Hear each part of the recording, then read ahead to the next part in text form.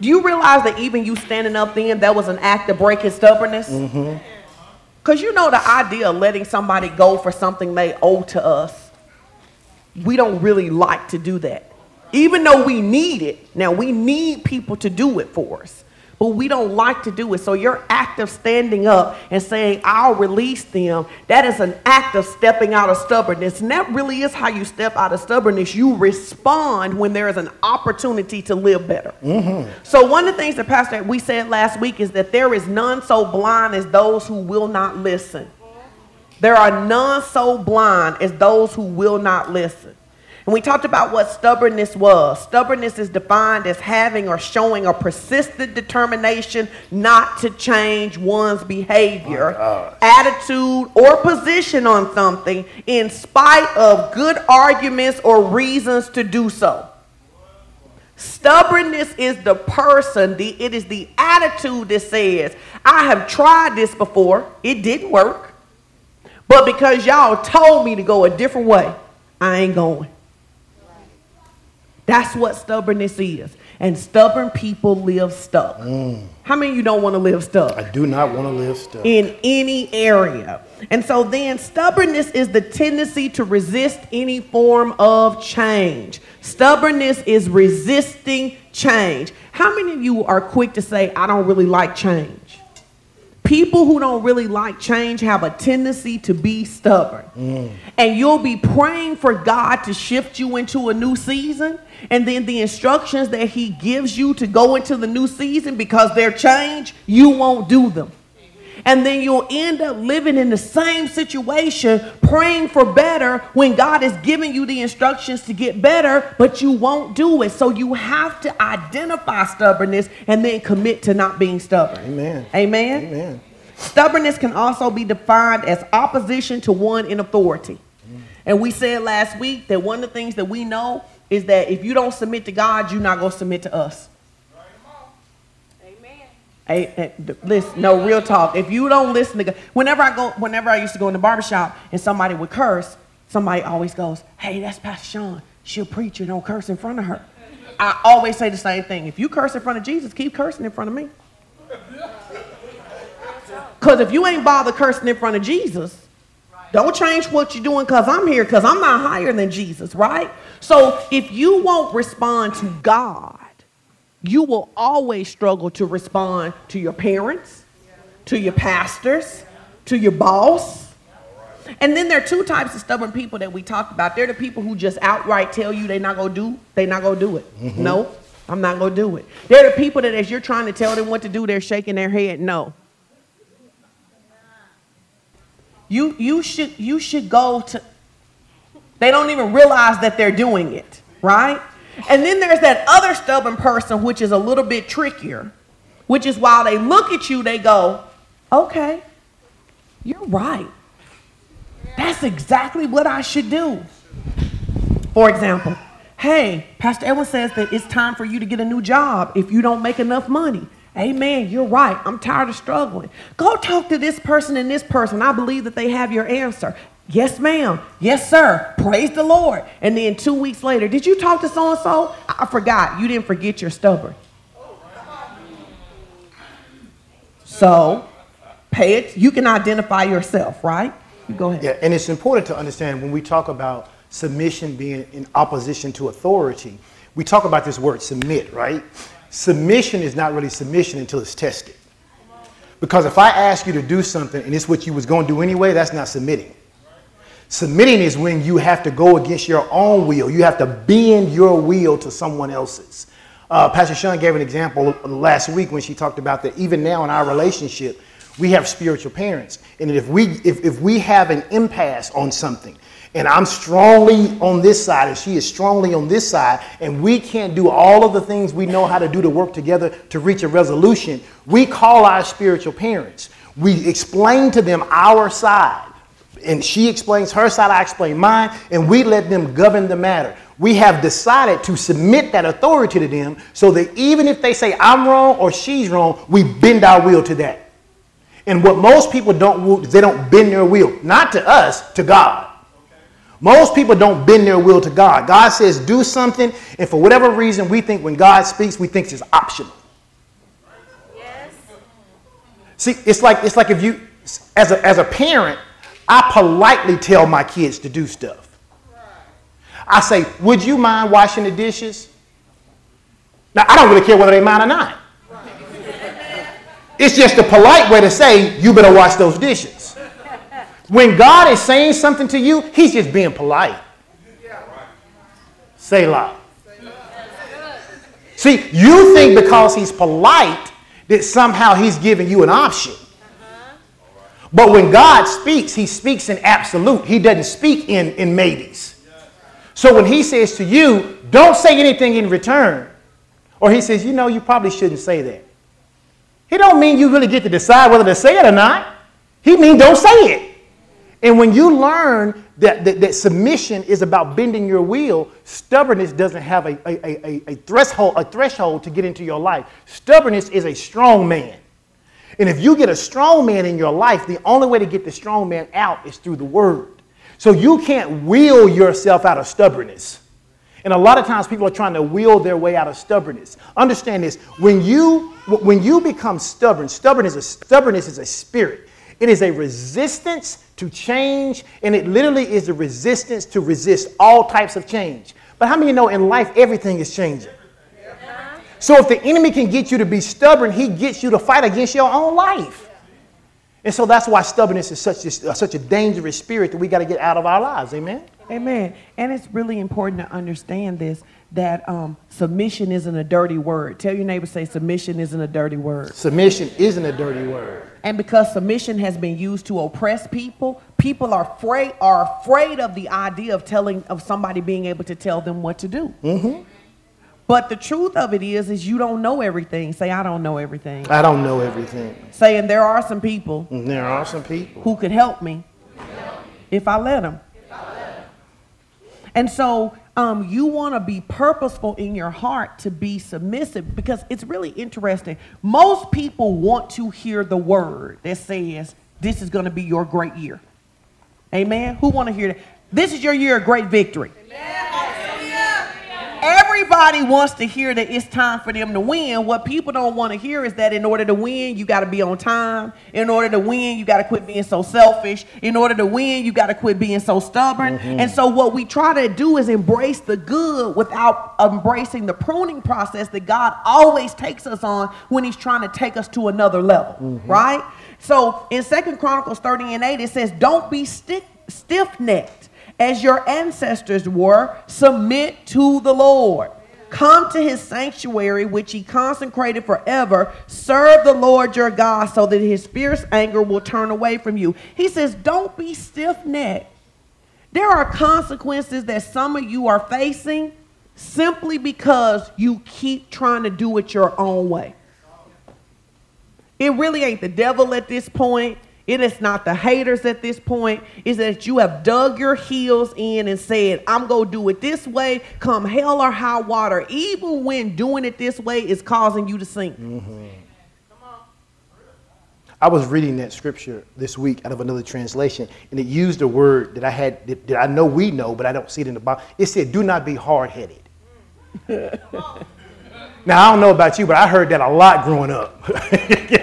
Don't be hard-headed. In other words, when somebody tell you something, listen. Don't do the opposite of what somebody tell you to do just to prove that you can do it. And so literally the Bible is saying, do not be stiff-necked. Don't be hard-headed. Don't be stubborn. When the Lord is giving you an instruction, obey the instruction, even if it's not what you would naturally do. Because how many of you just want to be honest? God's smarter than you.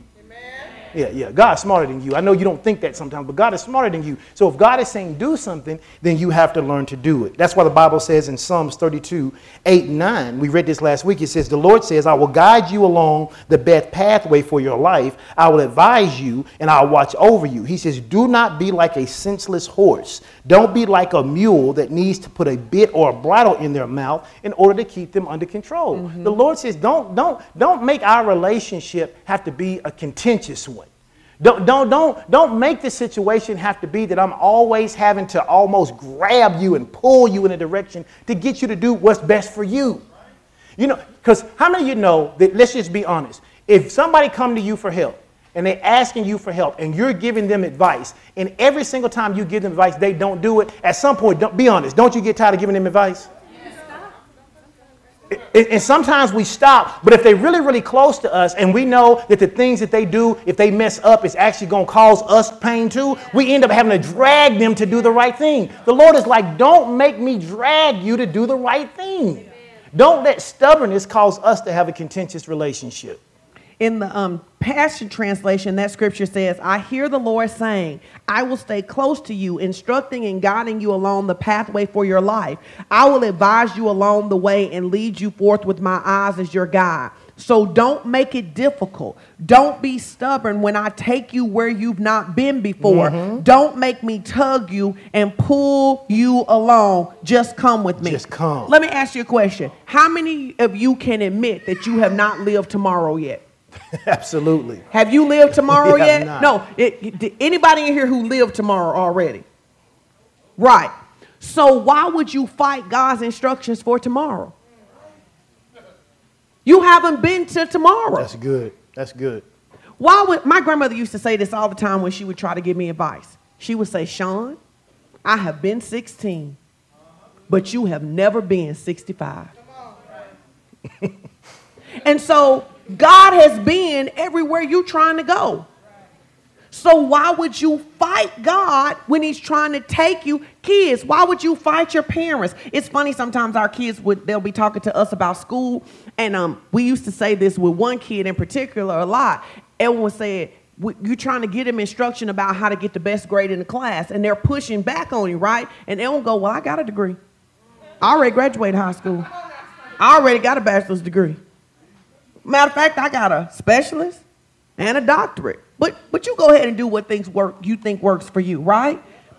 If you're not coachable, because if you're stubborn, you are not coachable. You are not coachable. If you are stubborn, you are not coachable. And let's take this to something like athletics or something like music. I hear people all the time who can sing. They'll be like, oh, I can sing so much better than so-and-so. But you hear and they there. And part of the reason that you're probably hearing they're there is because they were coachable and you weren't. Mm-hmm. Oh, so-and-so can play basketball. You know, they play under the bridge. And they better than LeBron. But you weren't coachable because you here. Mm-hmm.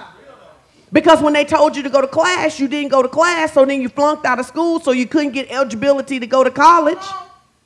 See, you have to be coachable in order to be successful. And sometimes you can be great as an individual and not as part of a team. Well, preach. And the problem is that in society, you have to learn to work as a part of a team. So you may be a great individual singer, you may be a great individual ball player, but you make the whole team stink. And so as a result, because you're not coachable, yeah, you're great, but you're not great with the team, and the team is what's needed. I can't tell you how many times there have been people who've been really, really smart and really, really talented, but they couldn't work on the team. And because they couldn't work on the team, guess what? We found somebody who was slightly as talented, but who could work on the team, and they were the people who got the job. Why? Because they were too stubborn to be coached. And if you can't be coached, you're never going to be great.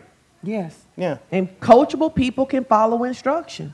And so that's what the Bible says in Hebrews 3:15. It says, today, if you will hear his voice, harden not your hearts. So we want to talk to you this morning about what it is that you can do to stop or eliminate stubbornness from being in your life. Amen? Amen. In the scriptures, the word stubborn is often surrounded by other challenging words. Words like proud, rebellious, unfaithful, greedy, obstinate, and defiant. When you're reading the Bible and you see those words, it's talking about people who were stubborn.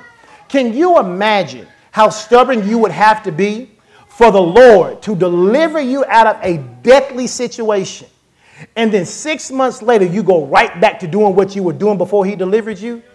But how many of you want to be honest? We have all done that in our life. We have all, oh, y'all going to play me this morning. How many times have you said to the Lord, Lord, if you just get me out of this situation just this last time, I promise I ain't never going to do it no more. But the moment you get out of that situation, and the moment the fear left, the moment the thing, listen, as a kid, I don't know how many times I prayed, Lord, just don't let her whoop me this time. Let my mama just talk to me. If she just talk to me this time, I promise I won't play with them matches in the bathroom no more. Lord, just...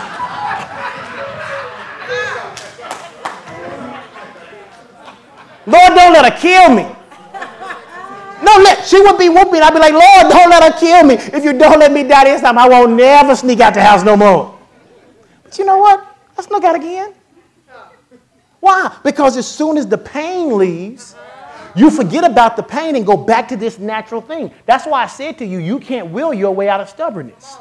If you're going to get out of stubbornness, you need a supernatural encounter with God in order to get you out of stubbornness. Amen? So you don't want to be proud. You don't want to be greedy. You don't want to be rebellious. You don't want to be obstinate. You don't want to be unfaithful. None of those actions or attitudes are in line with kingdom principles. Mm-hmm. Think about it. You talk all the time about how, and you can explain it better than I can, about how the kingdom is a theocracy.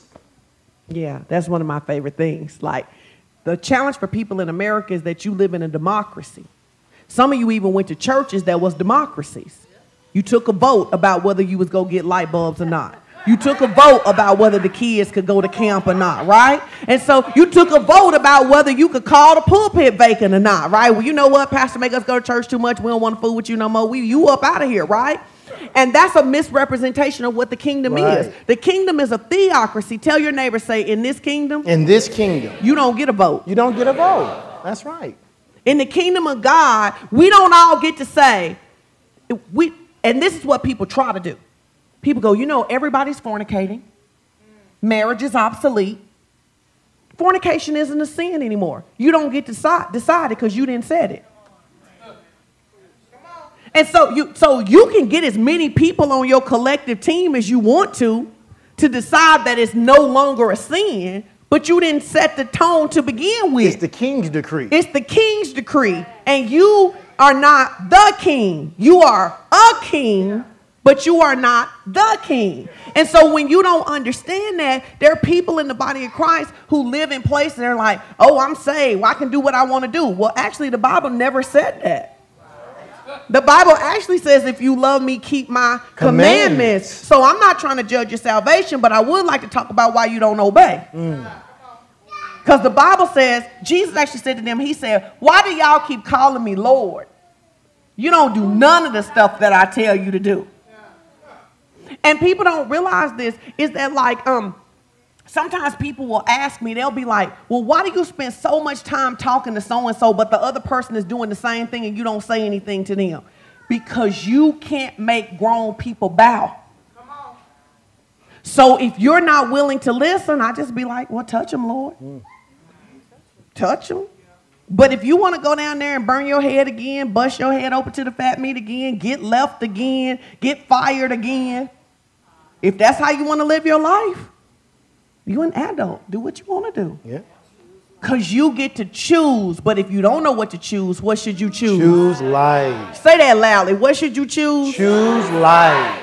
Yes. And it's funny because you can actually see this play out in the natural sense, right? Anytime you get ready to go to another country, especially if it's a country that has vastly different laws in the United States, they kind of walk you through all the things you can and can't do in another country. Because while you may be an American and while you may be afforded certain rights and opportunities here, how many of you know that would mean nothing in Thailand? You go over there and talk about their president, you're subject to be in jail for the rest of your life. You don't get to just do what you want to do in another kingdom. So just like you can't be an American and go to Thailand or Russia and behave any way you want to, the same thing is true when you translate out of the kingdom of darkness and into the kingdom of light. The kingdom of light has certain rules and responsibilities that you have to govern, just as the kingdom of darkness does. And if you've come out of that kingdom into this kingdom, it's important for you to know how to function so you don't violate laws and rules and regulations. And that's why Matthew 6:33 says, seek ye first the kingdom of God and its righteousness, and these things will be added to you. That's a great point. If we all packed up and went to China today, do you think it would be important to know if we can worship this way or not? Absolutely. Before we get there? Because you can't worship this way. Right. In China, you have to worship underground. So you can't be on putting no signs up talking about come over here to Fellowship of Champions. You're going to get everybody killed. But if you don't know that, then you go into another space thinking that you have the right to do whatever it is that you want to do. And in reality, there is no place in the world where you have the right to do whatever you want to do without consequences. Mm-hmm. You're free to do whatever you want to do. You're just not free from the consequences of it, right? Mm-hmm. And so stubbornness manifests in different ways. You can look at yourself, judge yourself. It shows up as arrogance. It shows up as having to always be in control, acting all-knowing, being inflexible. Those are a few ways that it shows up. Now, most people would go, I'm not arrogant. Most people would go, I don't think I know everything. Most people would go, I'm not really inflexible. But if most people are honest, they love to be the one in control. Yes. And people who love to be in control are typically stubborn. Mm-hmm. Amen. Tell your neighbor, say, it's okay. Say, they're not going to talk about this the whole rest of the year. Just until you're not stubborn. Just until you're not stubborn. So, you want to go here? Or where do you want to go? Well, yeah. Okay. You? Yeah. So, where does stubbornness come from? Here's one place stubbornness comes from. It comes from pride. Nehemiah 9:16, it says, you alone are the Lord. You made the heavens, even the highest heavens and all their starry hosts, the earth and all that is on it, the seas and all that is in them. You give life to everything. The multitudes of heaven worship you. You are the Lord God who chose Abram and brought him out of Ur of the Chaldeans and named him Abraham. You found his heart faithful. You made a covenant with him to give his descendants the land. You have kept your promises because of your righteousness. You saw the suffering of our ancestors. You heard their cry at the Red Sea. You sent signs and wonders against Pharaoh and all his officials and the people of the land. You divided the sea before them so that they passed through it on dry land. You hurled their pursuers in the depths like stone in the mighty waters. By day you led them with a pillar of cloud, and by night a pillar of fire to give them light. You came down from Mount Sinai. You spoke to them from heaven. You gave them regulations and laws that are just and right, decrees and commandments that are good. You made them know your holy Sabbath. You gave them commands, decrees, and laws. In their hunger you gave them bread for heaven. In their thirst you brought them water from the rock. You told them to go in and take possession of the land you had sworn with unlifted hands to give them. But they, our ancestors, became arrogant and stiff-necked, and they did not obey your commands. That's a lot of stuff the Lord did for them. Yes, he did. That's a lot of stuff to turn around and be hard-headed. For real.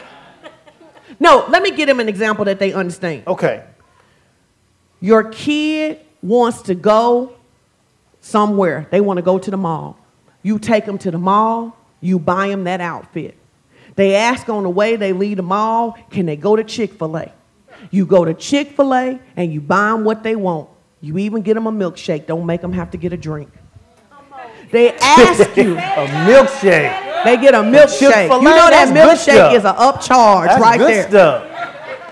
They ask you before you get home, can you stop by Walmart? In Walmart, not only do they get the thing they went to get, but you throw in a couple of other things in the basket for them, right?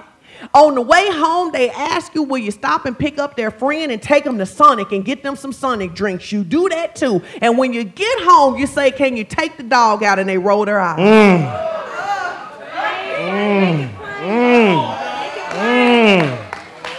That you say, can you wash the dishes? Can you bring me some water? And they roll their eyes. And it take all of the Holy Ghost in you and the fear of jail not to kick them in their chest. That is what it looks like to be stiff-necked and arrogant. What it looks like. Now, here's the thing. All you saw your kid, but can you see yourself? Oh, that's good. That's good. That's good. You saw your kid. Some of you wanted to jump up and run back there right now and pop him. Tired of your tail.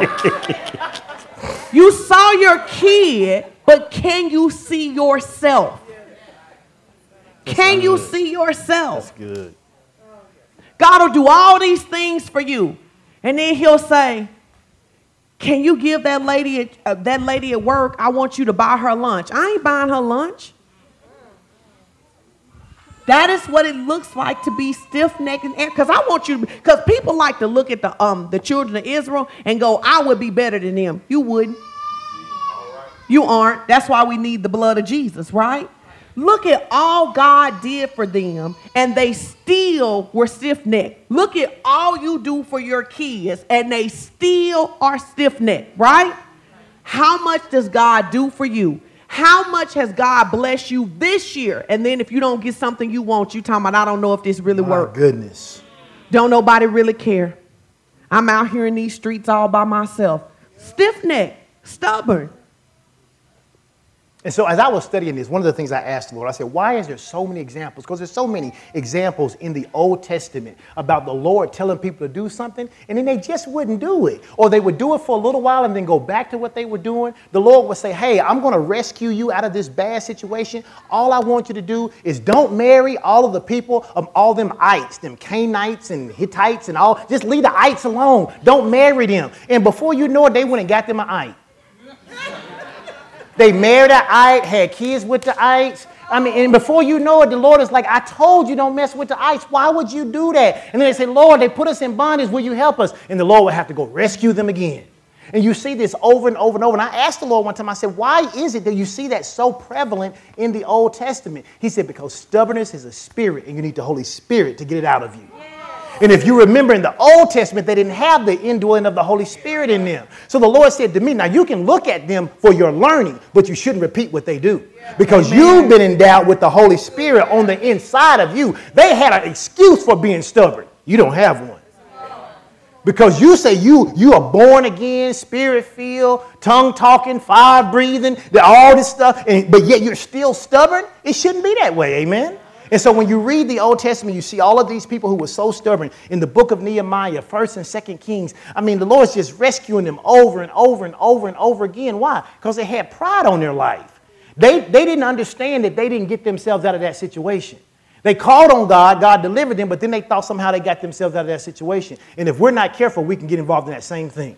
Absolutely. So number one, the first thing that will cause stubbornness into your life is pride. What's number two? The second thing that'll cause stubbornness in your life is fear. Isaiah 41:10 says, so do not be afraid, I am with you. Do not be terrified, I am your God. I will make you strong and help you. My powerful right hand will take good care of you. I always do what is right. Turn and tell your neighbor, say, God always does what is right concerning you. Amen. Now, you may have other people in your life who don't always do what's right concerning you, but God will always do what is right concerning you. Mm-hmm. Yes. And when you live in fear is this feeling that they used to say all the time that fear is false evidence appearing real. You ever been in your house by yourself and you heard something? And then you got a plan because you're trying to figure out how to get to the door. I don't know if this happens more. I know this happens way more for me than Pastor Elwin, right? But he's always if I'm at home by myself, I got everything locked. If he at home by himself, he got the front door. Baby, listen, I don't play no front door open, no garage, no nothing, right? I sit in the living room because there's 2 ways to get out, right? Listen. I'm not going to be caught up in there. Now, nobody's ever broken in on me anywhere, but do you see that that's what fear does for you? Yes. And when you operate in fear, you're always looking for options. Wow. You're always looking for ways to escape. Wow. Yes. Yes. The other thing with fear is fear causes you to freeze. Now think about that. When you are terrified, when you are in fear, you ever been watching a movie and something happens, somebody gets scared and you scream, run! They can't. Because fear causes you to freeze. And the problem with fear is that when the Lord is speaking to you about a situation, if you are fearful and the Lord tells you to move, fear will cause you to freeze. And so you will stay in this place of undecision. You won't do what the Lord says because you're afraid, well, what if I do it and it doesn't work out? You have to understand, and I tell people this all the time, there's a difference in fear and danger. Fear is a feeling. It's based on a perceived thing. Danger is real. If you got a python sitting beside you like this, that's danger. But if you're afraid of snakes and you ain't even seen no snake in the last 5 years, that's just fear. Those are two different, you understand the difference? Those are two different things. So it's a difference in having and understanding what danger is and understanding what fear is. And fear wants to come into your life, and fear wants you to make a decision based on something that could be. This may not work, Well, it also may work. Well, if God said it, it's going to work. And if God said it, it's going to work. But fear wants you to freeze. Fear just wants you to not make a decision, because not making a decision is actually making a decision. You know what else, though? Because we know that the learned behaviors that people are freeze people and people are fight people or fight people, right? So not everybody freezes. What some people do is run away. That's true. And what some people do is stay, but they fight you every step of the way. It's like if you're drowning, right? One of the things you know, if you try to help somebody who's drowning, if they fight you, you have to let them go. Because if you don't let them go, they are going to take you down too, right? So you want to make sure, because you may be going, oh, I'm not a person who freezes. I'm not a person who freezes. But are you a person who runs away? Or are you a person who fights what it is that God is trying to do in your life? And sometimes we're probably all three, depending on the scenario, right? Yep. Okay, and then the third thing. Yep, so we got pride. One of the things that causes stubbornness is pride. The second thing is fear. And the third one is doubt and unbelief. Doubt and unbelief. Tell your neighbor, say, neighbor, you must be a believer. You got to believe God, and you got to believe God's word. Amen. The Bible says in Hebrews 3:12, it says, take heed, brethren, lest there be in any of you an evil heart of unbelief in departing from the living God. And sometimes we think about evil as being sinister, because in America, everything evil we got with demonic spirits. But if you look at this word evil really just means twisted. A twisted heart of unbelief. The word twisted in the natural gives you a picture of wicker furniture. You ever seen wicker furniture? It's just small pieces of wood that have been what? Twisted together. Now, how many of you know that wicker furniture can be really strong, depending on how tightly it's woven? The fact of the matter is there can be so much doubt and unbelief, so much fear, so much pride in your life. It can be so twined together that it is as strong as a wicker furniture. It is strong enough to hold everything you put your weight on. And the Lord is saying you don't want to have a heart that is twisted in the things concerning what I've told you to do to live. Amen? And so you got to get doubt and unbelief out of your life. Well, I think a great example of that is that if you go back to the offering teaching today. When the offering teaching today, one of the things that you said was say, God wants me to be rich. And people wouldn't say it. They wouldn't say it. Now, let me ask you a question. Anybody in here want to be poor? No. Absolutely not. Anybody in here want to struggle financially? No. But when somebody gave you an opportunity to break you through to something else, you wouldn't say it. Either because you froze, you didn't believe. I don't know if they fought. Maybe they fought against the word. But it's all of those things we've talked about, right? And so what happens is, because I think this is a good place to really circle back to what you were saying, is that so many times, you know, somebody's giving us instructions about how to change our life. Well, you don't want to be poor. You don't want to struggle. But you have so much doubt and unbelief regarding it that you wouldn't even say something that would potentially give yourself the ability to see yourself as something else. Yes. Because you won't even say it. So if you won't even say it, how could you ever be it? I think they want to redo. We're going to give them a chance to give them a redo. We're going to give them a chance to. But you got to dig this up. It's the same thing when we're teaching about healing. Yeah. Same because some of you do not realize your faith is not in the word. Your faith is in your experience. And that's dangerous. And that's dangerous. So if you had money in your account, you could have said it. But because you don't have the money yet, you wouldn't say it. It's the same thing when we're teaching people about healing. You're not healed when your body lines up. You're healed when you believe you receive what God said. And when you believe you receive what God said, it changes what you expect. Yes. But when someone says to you, God is looking to make somebody the man. God is looking to use somebody to be a blessing. God wants you to be more the one that's more blessed to give than to receive. And when someone says, now say, God wants me rich, and you won't even say it, you can never live it. So that's why we say we balling. That's why we say we balling. We balling. Oh, yeah, let's go ahead and dig that up. Some of you have seen so many poor church people, you can't even conceive that God makes people rich. You think it's got to be the devil. You have everybody you know who loved the Lord was broke and struggling. Big mama was barely making it. But you like, praise the Lord, she could always make something out of nothing. Maybe Big Mama had never heard. Well, now you heard. Those are those secret things. Those are the secret that have been things. revealed to you. And when they have been revealed to you, they belong to not only you, but to you and your children and their children if you will keep teaching it. You will never have to be broke another day in your life. I'm telling you. I'm telling you. I'm telling you. No, but this is what your grandmama did give to you. Your grandmama did give to you that if we just got a chicken and some green beans, I'll feed all of y'all. I'll multiply that food. So even though your grandmama didn't know she could be rich, she understood the God of multiplication. And now it's time for you to take that to another level. To another level. So that your kids now live at a higher level than you ever lived at. It's those secret things. No, it's the secret things. It's the secret things. See, that's how you know people who really givers.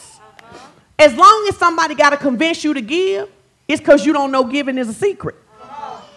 Giving, seed time, and harvest is the secret that lets me never live depending on a paycheck. A paycheck becomes seed. A resource, not a source. You think your paycheck is your harvest. Your paycheck is your seed. It's what you use to sow. It's what you use to sow to ensure that you never run out, even if they cut the job off. The Bible says if you take a seed and you plant it in the ground, you could take an apple seed, plant it in the ground, and it would produce a tree, right? When a tree gets apples, can you eat the apple one time or multiple times? Season after season. It's a multiple harvest. That's how you know your job cannot be your harvest, because you have to keep working to get the money. But what you put in the kingdom is perpetual. Yeah. If you ever understood that, you give to everything that you can. Do you know why you give so quickly when somebody's sitting in this seat? Because you're hoping if you ever in that seat, people will give that quickly to you.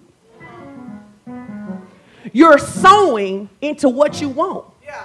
You don't think you may not ever think you'll have to ask us.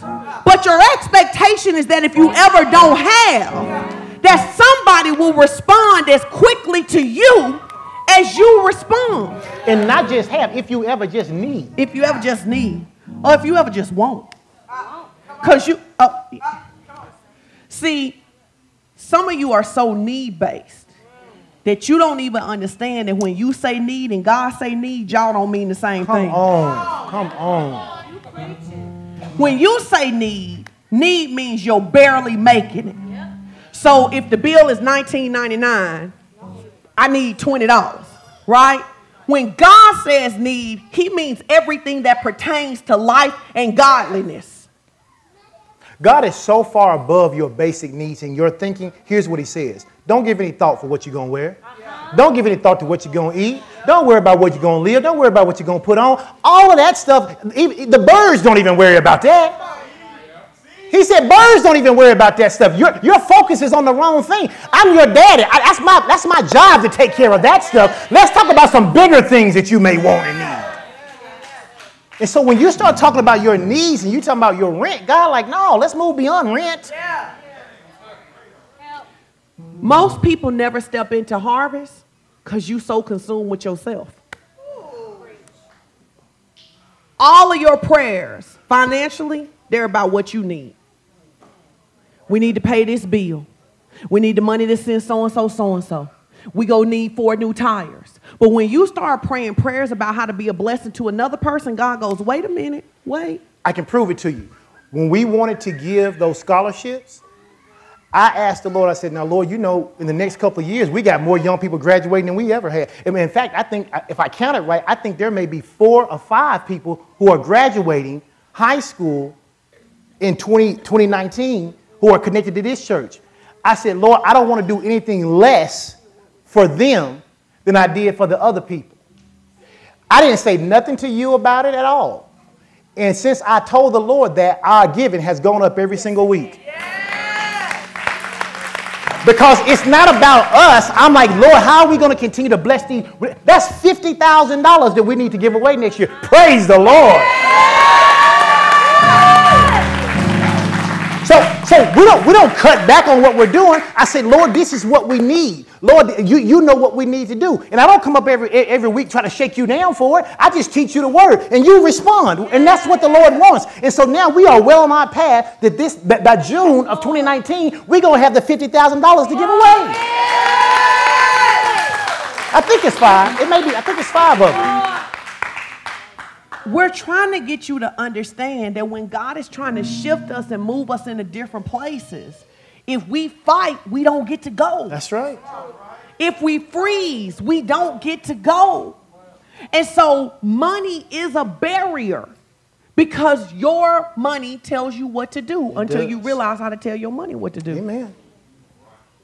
Amen. One of the things is this. I say this all the time. I say this all the time. I don't never run out of money. I don't ever run out of money.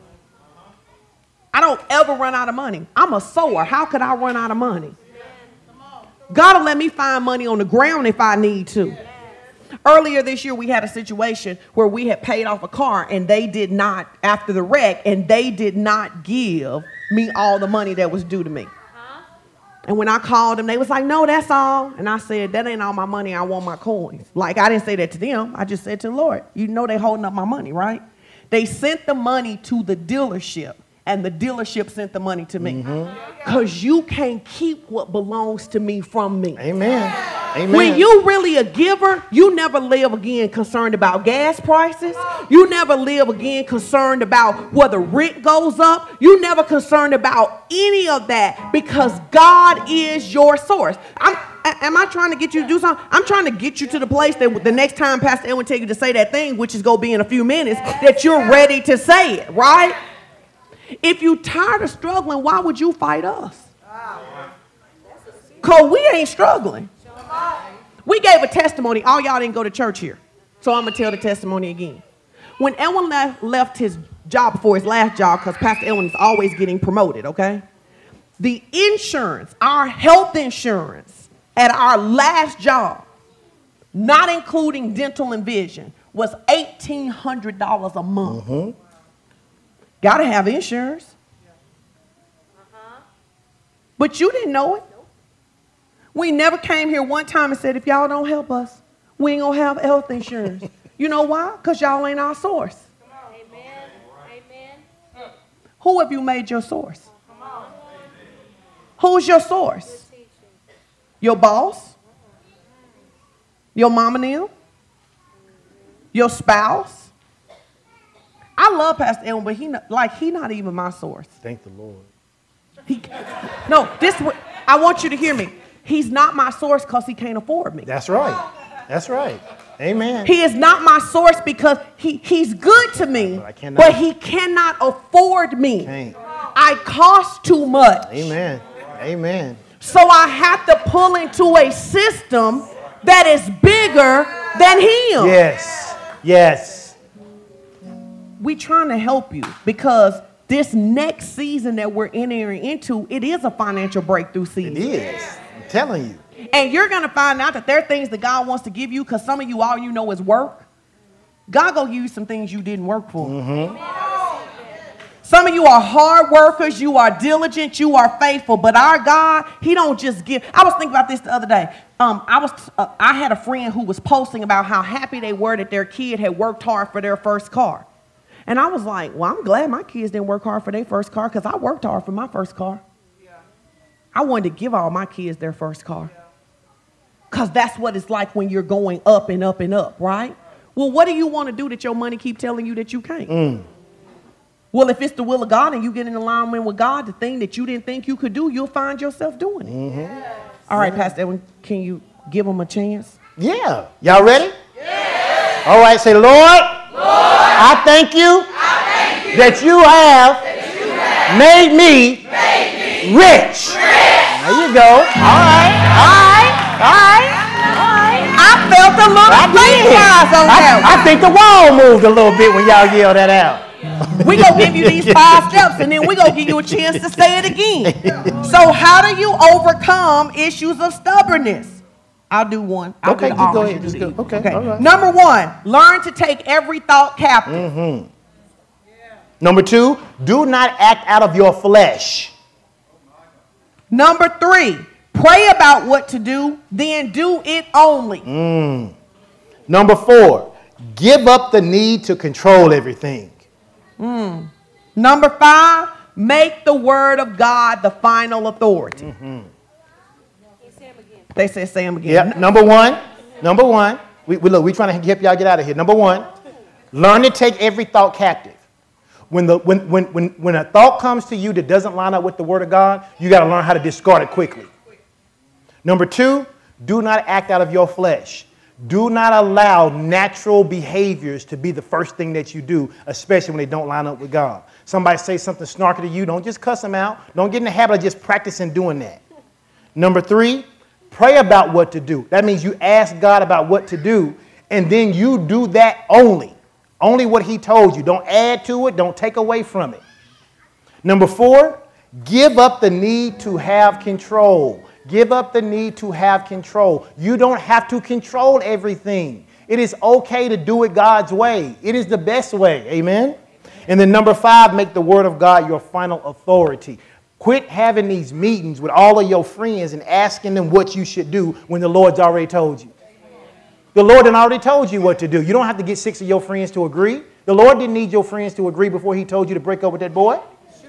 He already knew he wasn't no good for you. He told you, not your friends, to break up. He says you don't need to come out. Girl, he good. You ain't gonna fight. Be quiet. The Lord told me what to do. And then you obey God. Amen. Or her, or whatever the case may be. But if you take these 5 steps and it goes right back to giving. It says learn to take every thought captive. Yep. So when the enemy tries to say to you giving doesn't work, well, how could it not work? Because God tells the truth. Or if you give, you're not going to have enough. How you not going to have enough? The fact that he says it is indication that it's a lie, because all he can do is lie. So when the enemy says if you give, you're not going to have enough, I'm like, praise God, he just confirmed I'm going to have enough. Because he's a liar.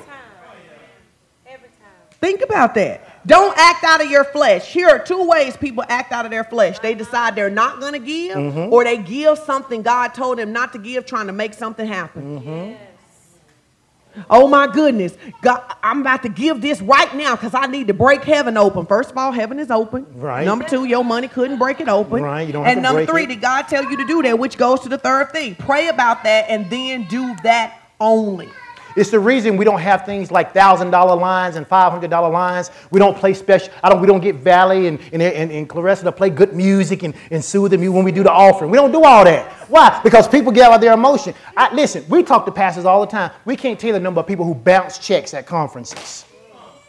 Because they like, we need everybody to give $1,000, and you get caught up in your emotion to give $1,000. If you ain't got $1,000, just writing a check ain't gonna make it show up in your account. That's illegal. That's a bounce check. That's illegal. You can't do that. Amen. No, but real talk. The truth of it is that because I want you to make sure that this is how nobody ever hustles you giving. Right. If you obey God, nobody can ever hustle. Ever you. hustle. Now hear me. You could be in church and they could call for they could say sow $1,000 seed, and you don't have $1,000. Faith means you go as far as you can. Yep. So you got $100 and you say, if it take me 10 months, I'm gonna pay this off because that was the pledge that the Lord told me to give. Yeah. But he couldn't be telling you to give $1,000 if you don't have $1,000. He got to be talking to somebody else. Right. Now, if you had $1,000 saved up for your trip, he could be talking to you. There you go. There you go. And I think that that's the thing that people don't understand. Nobody can hustle you when you obey God. I like that. I love when people go, God would never ask me for so-and-so money. Oh, yes, he would. Oh, yes, he would. In fact, God likes to ask you for the money you're tied to. Mm-hmm. He likes to ask you to what your heart is tied So for. he can untie your heart. So he can untie your heart. So if you like, I'll do anything for my kids, no matter what. I'll go to the end of earth for my kids. You can have something for your kids. He'll be like, let me get that. Yep. Because your kids shouldn't be your God. Yep. I know that's hard for some of you to hear because some of you take great pride in I'll do any and everything for my kids. But some of you in doing anything and everything for your kids, you're teaching your kids that they are the center of the universe. They are not. And you are teaching your kids that the whole world revolves around them, And including you. And it doesn't. Including you. And you're raising them to be selfish. So pray about what you need to do. Well, God, what did you tell me to do? Mm-hmm. I go to this church. I always pray about what should my offering be? Me too. When I travel to preach, I'm always like, what should my offering be? I want to give whatever God is telling me to give. Throughout the week, I'm like, who can I be a blessing to? Mm-hmm. And the other night, Kanan asked me, because Kanan always asking for something. Kanan asked me to give her money to go to Starbucks. And as soon as I gave her the money, Sydney wasn't even at our house. The Lord said, send Sydney money too. That's what happens when you position yourself to give. You'll be blessing people because everybody you bless shouldn't be in object poverty. Right. You shouldn't only be to give to Right. some. They about to get evicted. We got to do something right now. You should be a blessing to people because you like to be a blessing. Mm-hmm. Number 4, give up the need to have control. That's enough said. You're not the boss. Number 5, make the word final authority. Yep. What did God say?